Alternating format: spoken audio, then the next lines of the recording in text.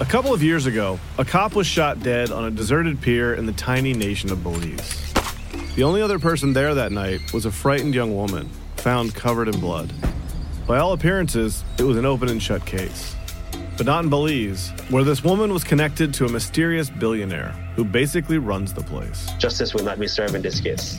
She's gonna get away with it. Or will she? White Devil, a Campside Media original. Listen wherever you get your podcasts. Hey, I need you to pay close attention to this message. It is not an ad. This is about Canadaland, and this is about you. You need to know that the news crisis is about to get a lot worse. You've heard about the layoffs. We're about to have news closures, and it's very likely that we're going to be seeing the defunding of the CBC. Where are you going to get your information from? What can you do about this? You can support Canadaland. We need you to. And so for this month and this month only, you can become a Canadaland supporter and get everything our supporters get for just $2 a month. That is an almost 80% discount. The clock is ticking on this. It disappears at the end of the month, and then we will not offer it. We need your support. We need to keep news coverage alive in Canada. Go right now to canadaland.com/join. And thank you. This episode of Canadaland is brought to you by Douglas, a mattress that is trusted by more than 200,000 Canadians from coast to coast to coast. It's a great mattress at a very reasonable price point. Comes with a 20-year warranty and a great deal for our listeners. Douglas is giving you a free sleep bundle with each mattress purchase. Get the sheets, pillows, mattress, and pillow protectors free with your Douglas purchase today. Visit douglas.ca/Canadaland to claim this offer. That is douglas.ca/Canadaland. If you listen to Canadaland, you probably don't mind loud men with strong opinions. Canadaland has Jesse Brown. At Canada's National Observer, we have our lead columnist, Max Fawcett. And now, he has a podcast. I'm frustrated by the relentless partisanship and the refusal to discuss things in good faith. In other words, I'm maxed out. You probably are too. That's why, in this podcast, I'm going to be inviting people to talk with me about my columns and ideas. Even people who want to contradict me. Maxed out.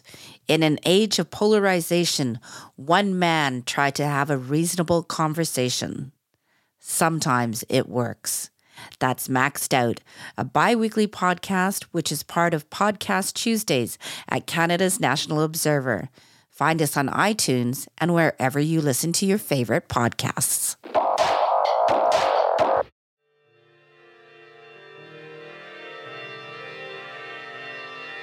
CanadaLANDBACK is a co-production between Canada's National Observer and Canadaland.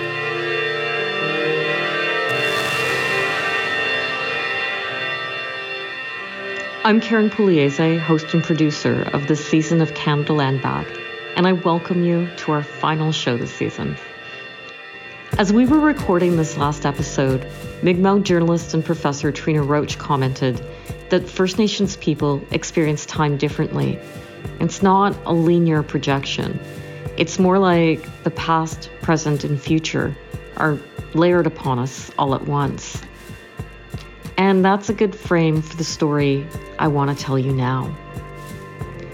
In January 2020, I'd left my job at APTN. I found myself in Boston on a Neiman Fellowship. I was poring over truth commissions, South Africa, Rwanda, Argentina. I'd been thinking about what our Truth Commission had said, about the importance of the role media should play in reconciliation. I was searching for any way forward that we could replicate in Canada. On breaks from those readings, I found myself swiping through the news on my iPhone, following the story of the hereditary chiefs of Wet'suwet'en, who had just delivered an eviction notice to the Coastal GasLink, asking them to stop all work on their territory and leave. The standoff ensued polarized Canadians. Across Canada, supporters blocked roads and barricaded shipping ports and occupied the offices of elected officials. Among them were non-Indigenous supporters.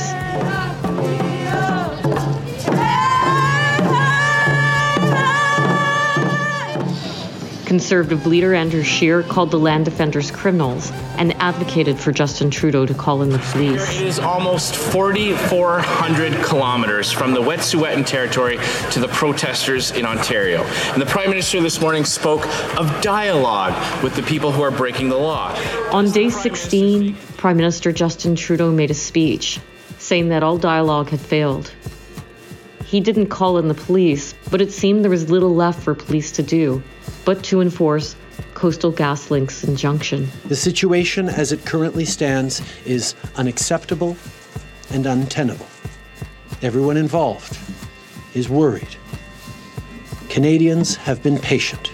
Our government has been patient. But it has been 2 weeks, and the barricades need to come down now. For Indigenous people, events were following a historic pattern we know by rote. We've seen it before at Kanesatagi, Stony Point, Gustafson Lake, the Lobster Wars, more than a dozen other land and water actions.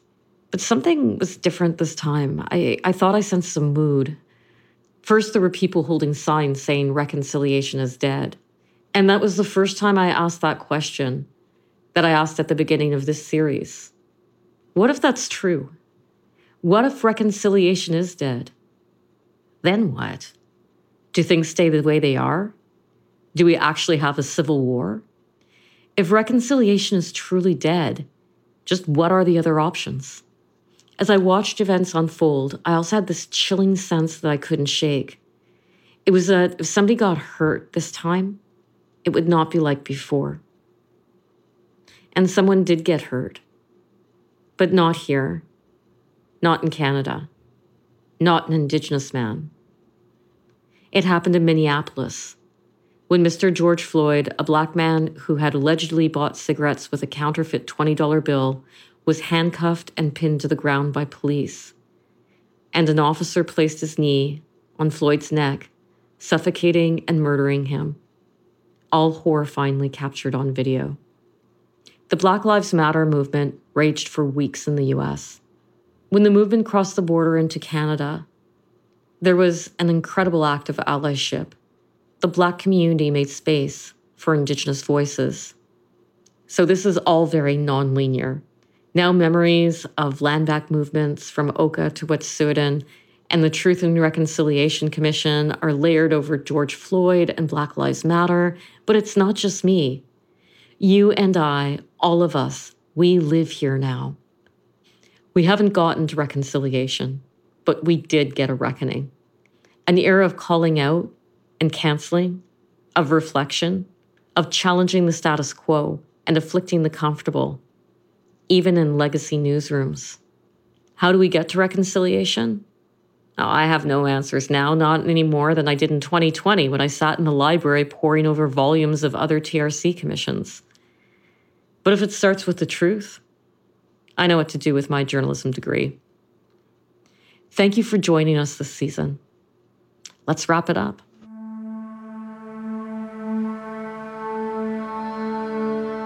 Producer Kim Wheeler, thank you for joining me on our last episode. Thanks so much, Karen, for having me on the airwaves with you. I can't believe that, this is our 7th episode and we're wrapping up season 1. It's been a great journey being on this road with you and sharing these stories on this podcast.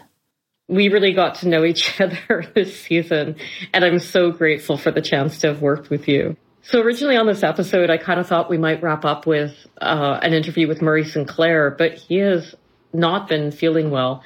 And so we're going to do sort of a look back. And I guess I'm wondering what moments or what things this season you wanted to look back on, Kim? Oh, there's so many. And we're going to get to some of the people who have contributed to this season. But I think one of my favorite moments was our very first interview with Elder Bonnie Brissett at Stony Point. I live in Winnipeg. I'd flown into Toronto. I rented a car. I picked you up, Karen, and we drove 3 hours out to Stony Point. And we weren't certain if we were actually going to gather tape on that trip or if we were just going to go in and introduce ourselves to the community. And, I've always worked in print and radio and audio. So for me to go in as a journalist, you always get what you need. But for you, you've worked in television. So coming in with cameras is a different experience than just going into a community and not having to shove cameras in people's faces. So I thought that we would most likely get audio on that trip and get what we needed. You had other ideas. So right away, we both had different ideas of how this was going to work.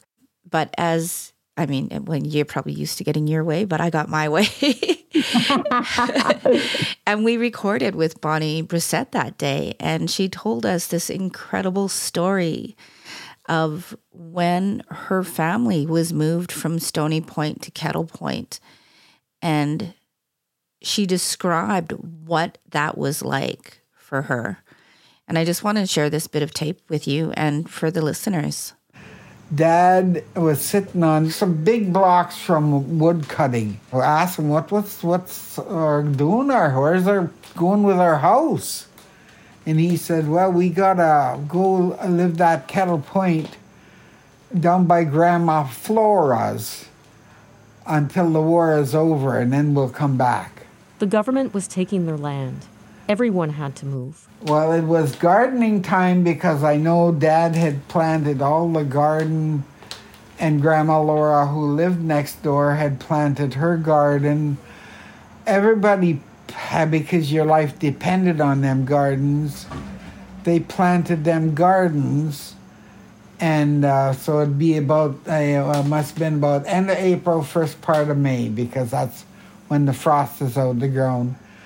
And everybody put their gardens in down there. And the day we left Stony Point, I didn't even know we were leaving because Mom got us up and we're having, we didn't have no bathroom. We had a big old laundry tub where she scrubbed her clothes in.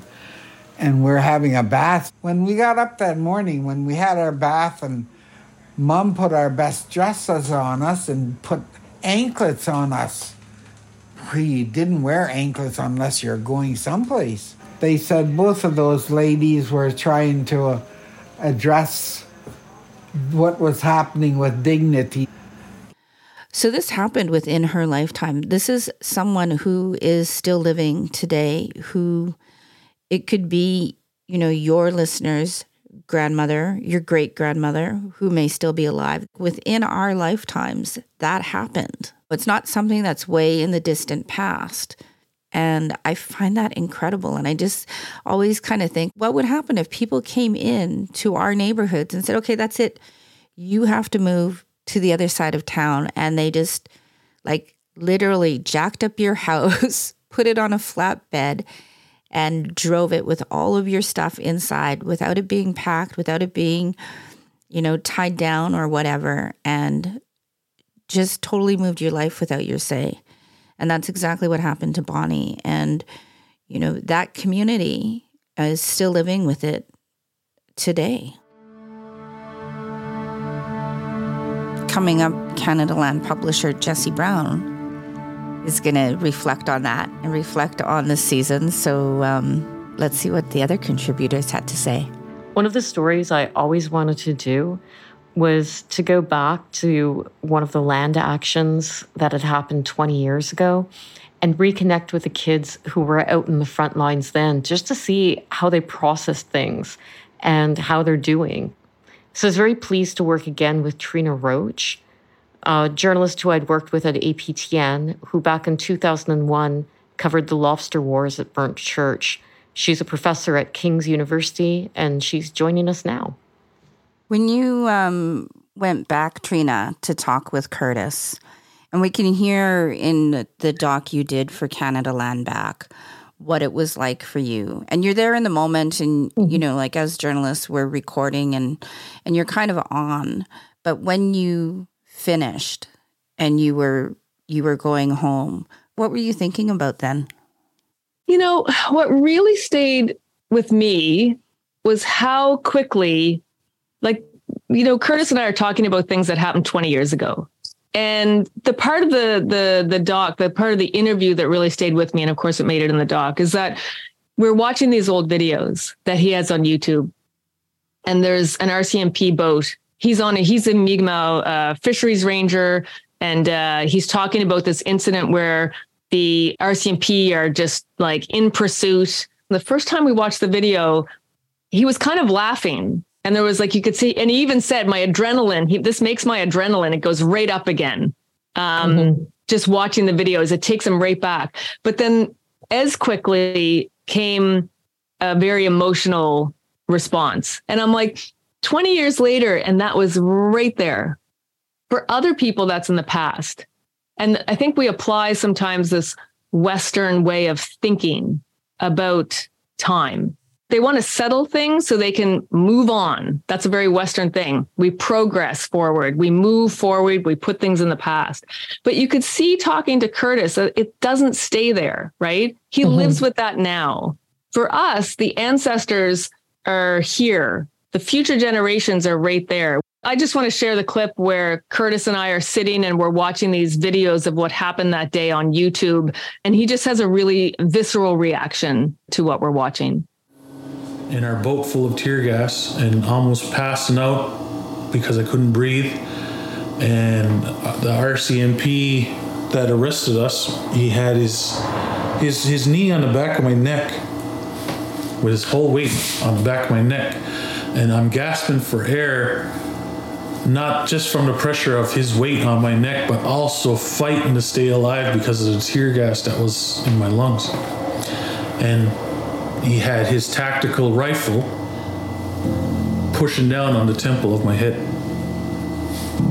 And it's...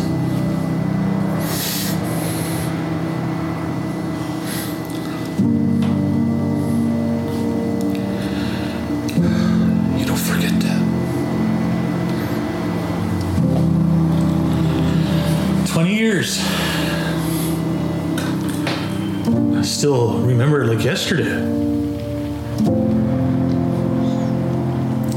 Every time I smell gasoline or an exhaust from like a snowmobile or an outboard motor, it brings me right back to that day. Sometimes you get real tense for no reason. You're just sitting there and you're holding your muscles, and then your neck starts to get stiff in your back. And that still happens like 20 years later. And it never goes away. I hear that moment in his voice.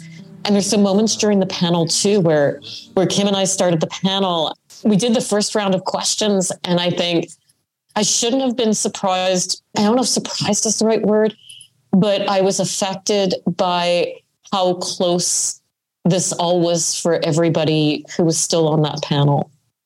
For me, these stories and listening to the podcast as a whole, you could see that even Ipperwash, which is before, right? Even if it's our parents or our grandparents that experience things, like we still have that ripple effect, right? Canada is a resource extraction project, and it hasn't done a good job of dealing with land rights, but we're still here. Curtis is still here. His kids are here. They live in that community. And so we're not going anywhere. So these things have to be resolved. There's always the potential for another Ipperwash, for another Oka, for another Burn Church. And so, yeah, we carry these things forward in a personal way, but we also carry them just as Indigenous people, knowing that that potential, if we assert that that potential is always there.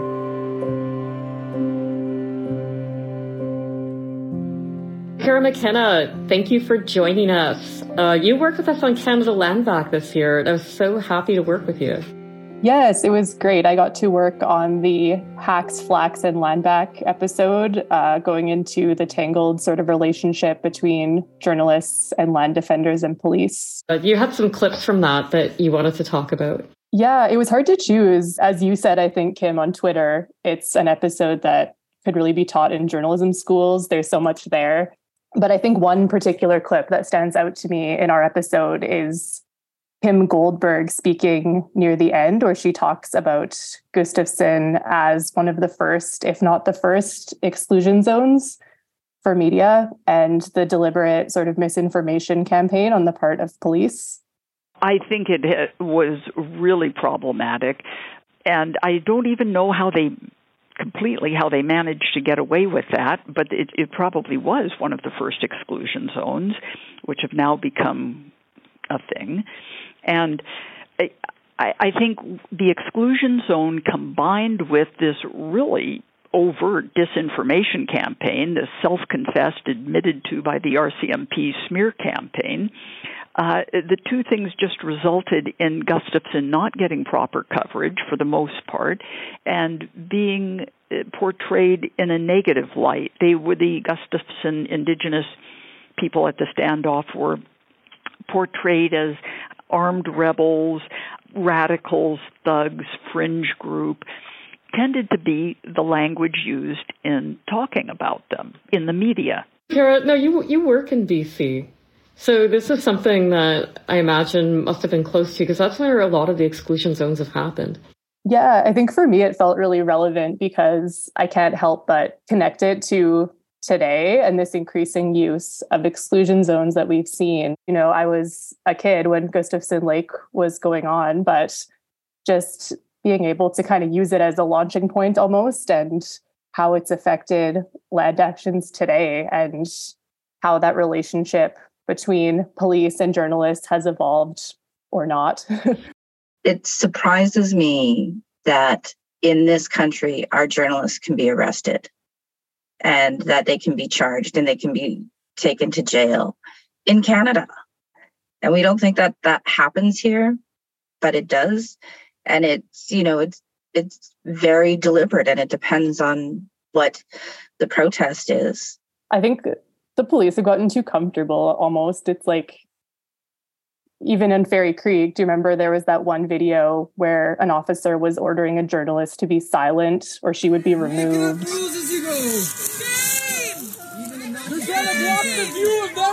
They're arresting media! Leave the media alone! Don't realize what you're doing! They're arresting media! And she had just asked him a question and they just get so aggressive. And it's like, I think now we're seeing some change with the Narwhal and Amber Bracken suing the RCMP. And I think for a long time, it was just, well, journalists and police were kind of hand in hand, like almost working together in this weird, creepy way. I remember a few years ago on Burnaby Mountain, for example, there was a bunch of people that were going to cross the injunction line for Trans Mountain in their construction site. And they had made an announcement that they were going to cross this injunction. And so a bunch of media showed up and I was one of them. And the RCMP had been there pretty much every day, but that day they just weren't there and deliberately like turned the blind eye to these people crossing the injunction when they had been arresting, you know, dozens of people shortly before. So it's, I feel like they kind of deliberately know as well and when to stay away and when to come and when eyes are on them and when they're not. So it just speaks to that importance of having media there all the time.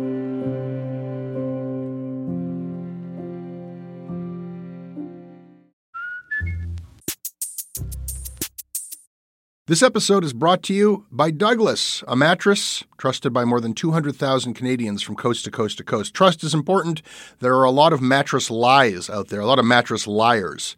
And I didn't intend the pun, but it occurred to me that there is one as I was saying those words. Listen, I am not lying to you. I have experienced the Douglas mattress. It is an exceptional mattress at a surprisingly affordable price point. It is a mattress that sleeps cool, doesn't have that weird thing in the summer where the mattress gets like an oven. It's a very good product. It's delivered to your house in a box. You don't have to go to a big mattress store.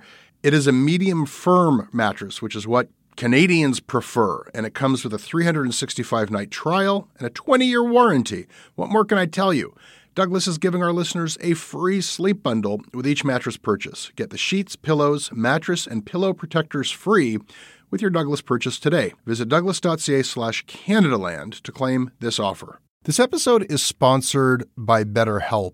It's amazing the things that we tell ourselves to talk ourselves out of getting help. Anybody who's actually gotten help knows that the process of getting things off your chest, of taking your stressors, your problems, and just like not letting them be bottled up, working through just conveying them to somebody, half of the battle is just doing that. You unburden yourself. And you know what? If you have a real mental health professional, no, they don't have magic bullets or magic words that make it all go away. But often they can help you see things a little bit differently and guide you to strategies or tools or to a new perspective that actually does help. As the largest online therapy provider in the world, BetterHelp can provide access to mental health professionals with a wide variety of expertise in mental health. Because you listen to this podcast, you get 10% off of your first month at betterhelp.com/CanadaLand. That's betterhelp.com/CanadaLand.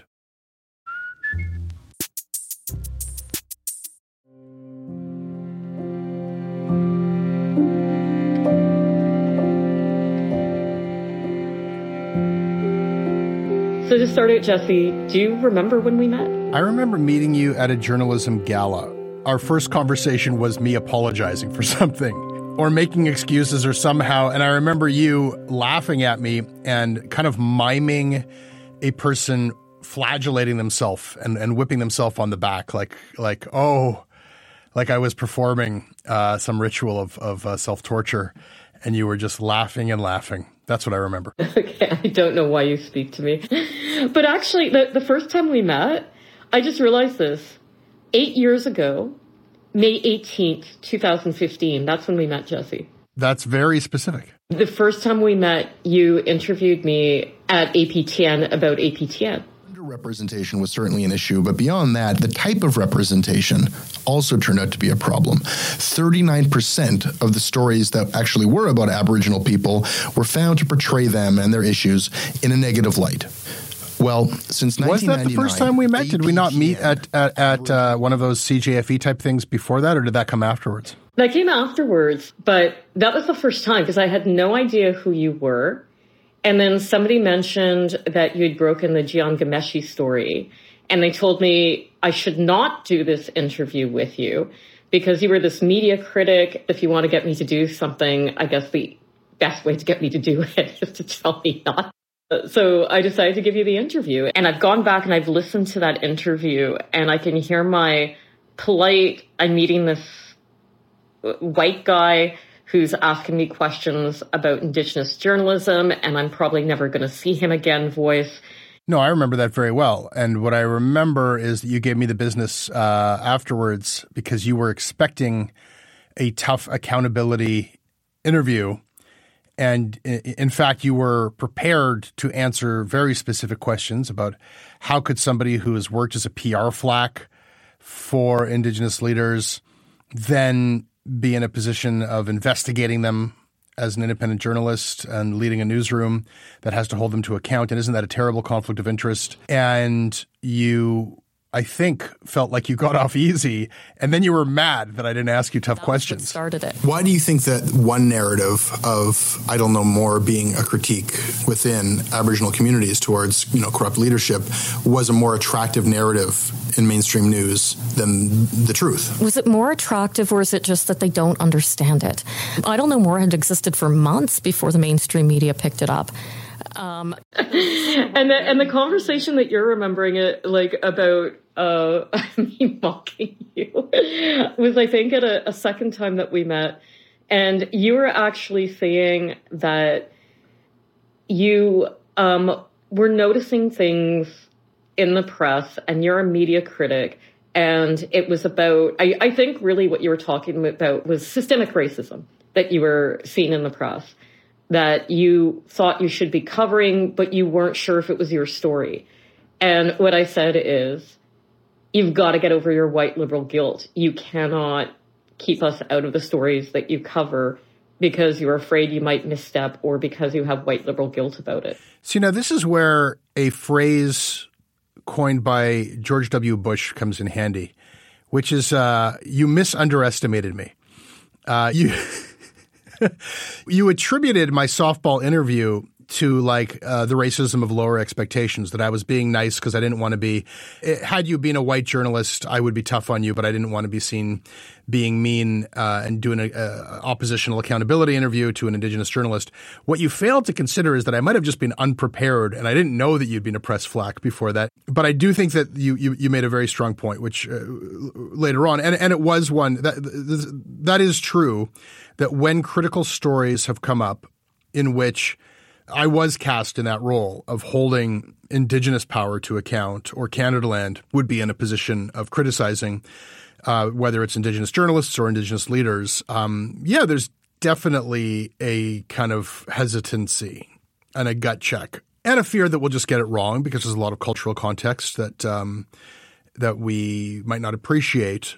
I think it's fair that you do feel uncomfortable. I feel uncomfortable sometimes covering communities that aren't my own and really being worried about if I'm getting it right. But do you ever feel like you got something wrong? Often. And then there are things that I still struggle with. The process of orienting myself in our coverage of stories that involve Indigenous people or Indigenous issues, like where I found a comfortable spot is exactly as you describe. It's the discourse among white people or non-Indigenous people, but usually white people. That's where I feel the most confidence in speaking up. So when something happens in the media where another white journalist wants to kind of bully into a story and make assertions and apply a standard that would not be applied elsewhere, I feel a lot bolder in taking them on. I feel like, there's, I think, a worthwhile conversation being had about like, does that have to be the labor of Indigenous journalists every time and the kind of predictable abuse that comes with that? So I think where we're heading and where maybe you were leading me was to my interview with Terry Glavin. I wasn't leading you anywhere. I wanted to know your opinion, not mine. So to really take apart the Terry Glavin interview. You agreed to that. What kind of conversation do you want to have? Because I want to have a conversation about your article. Well, go for it. How many times do you want me to... Come on, Jesse, let's have you. And though you weren't leading me there, yes, you were. Do I ever feel like I've done anything wrong? And I think that, the right answer and the simple answer and the short answer, which I never give, is that you were right and others were right. And that was ill-advised. But I wrestle with that. I think ultimately I stand by what we published because you were very generous at a time when you didn't have to be. And you and Robert Jago spoke to me afterwards, and I think that context was crucial. It was essential for putting that out as an editorial package. But that was a story that ran on the front page of the National Post by Terry Glavin.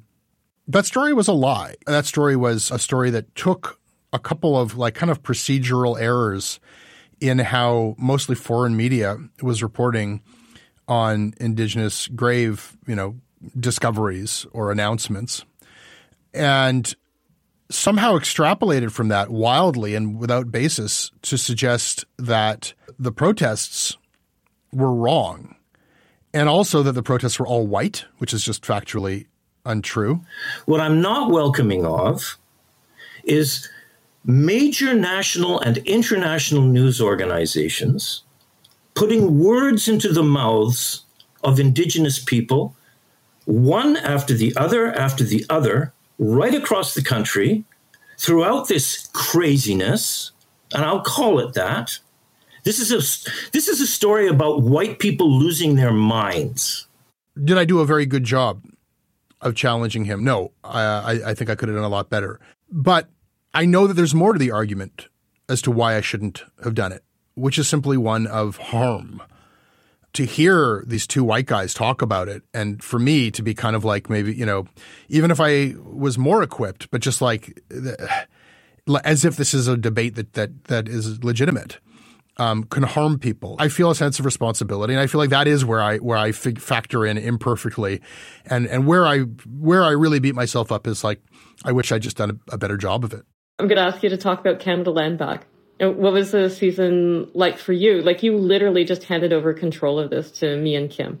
I asked you who's the audience. I've been used to writing for Indigenous audiences, and you were like, well, mostly, obviously non-Indigenous. There will be some Indigenous people listening, but mostly non-Indigenous, sort of like an under 40 kind of audience.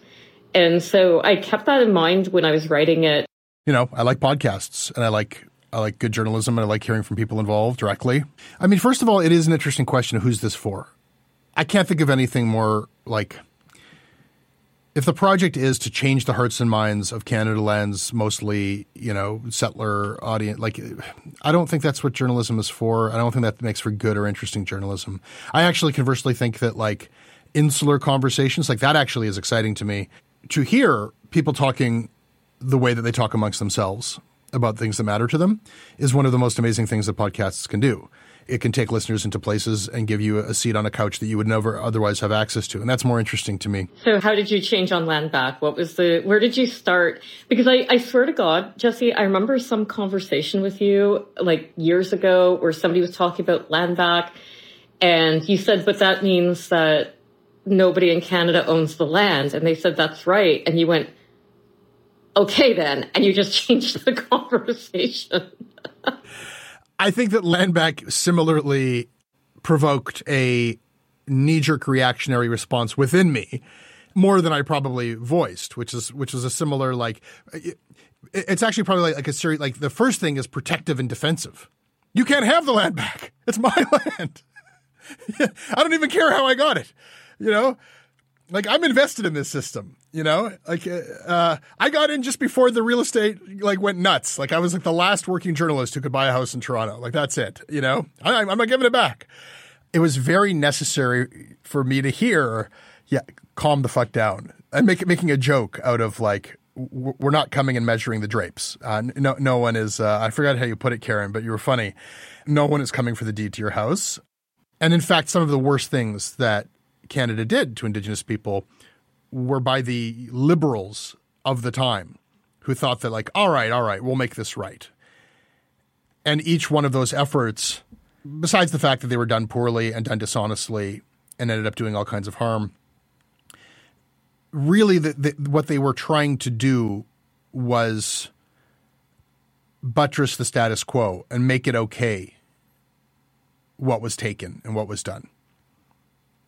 If we give this little bit back, or if we give these rights, or if this is done, can we just continue to pillage?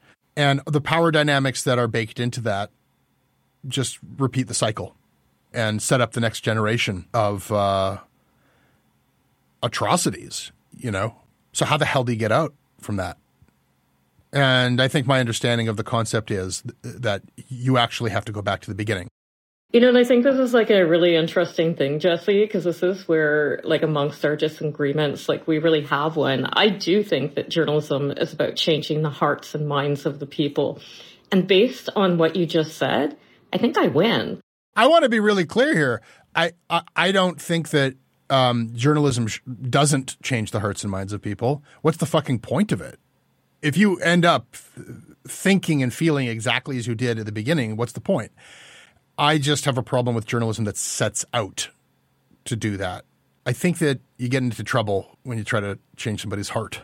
Jesse, I just wanted to back you up a bit. When you were talking about land back, you were talking about Canada Land and giving space to Karen and I to create Canada Land Back, and not being involved, like, just giving us the space. And I think that's all part of Land Back as well, is people making space, giving space over for us to tell our stories. And you also said that maybe it's not up to Indigenous people to do all of this heavy work all the time. But we're the ones who started off telling our stories in the media and pushing mainstream and non-Indigenous media for space to tell these stories. And I still think it's up to us as Indigenous people to tell the stories, because that's where the truth comes from, right?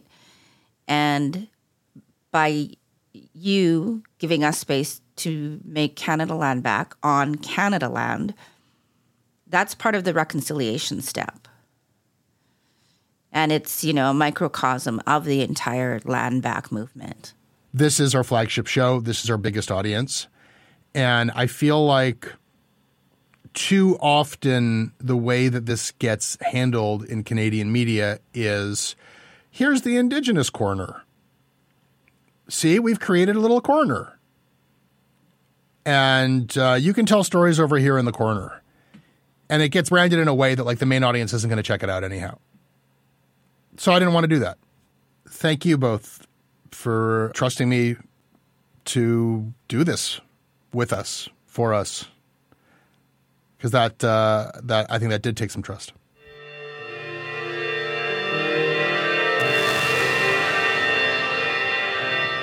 That's it. We're out of here. Thanks, everyone, for listening this season. And despite what Jesse said, The revolution will be podcast. This season of canadaLANDBACK was hosted and produced by Karen Pugliese, that's me, and produced by Kim Wheeler. Take us out, Farewell Davidson.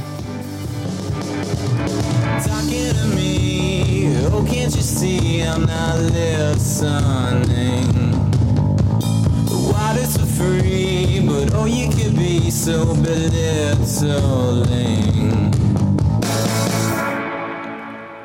Oh you can get it, oh you can get it so perfectly. Alright you said it, oh you just said it, just let this be. Open heart surgery. So save some time for the freaks.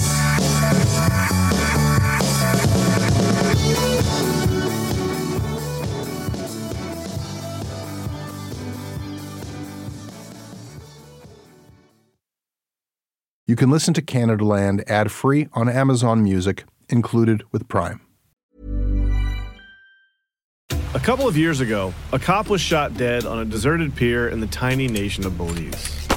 The only other person there that night was a frightened young woman, found covered in blood. By all appearances, it was an open and shut case.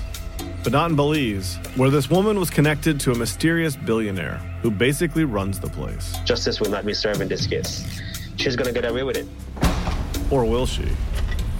White Devil, a Campside Media original. Listen wherever you get your podcasts.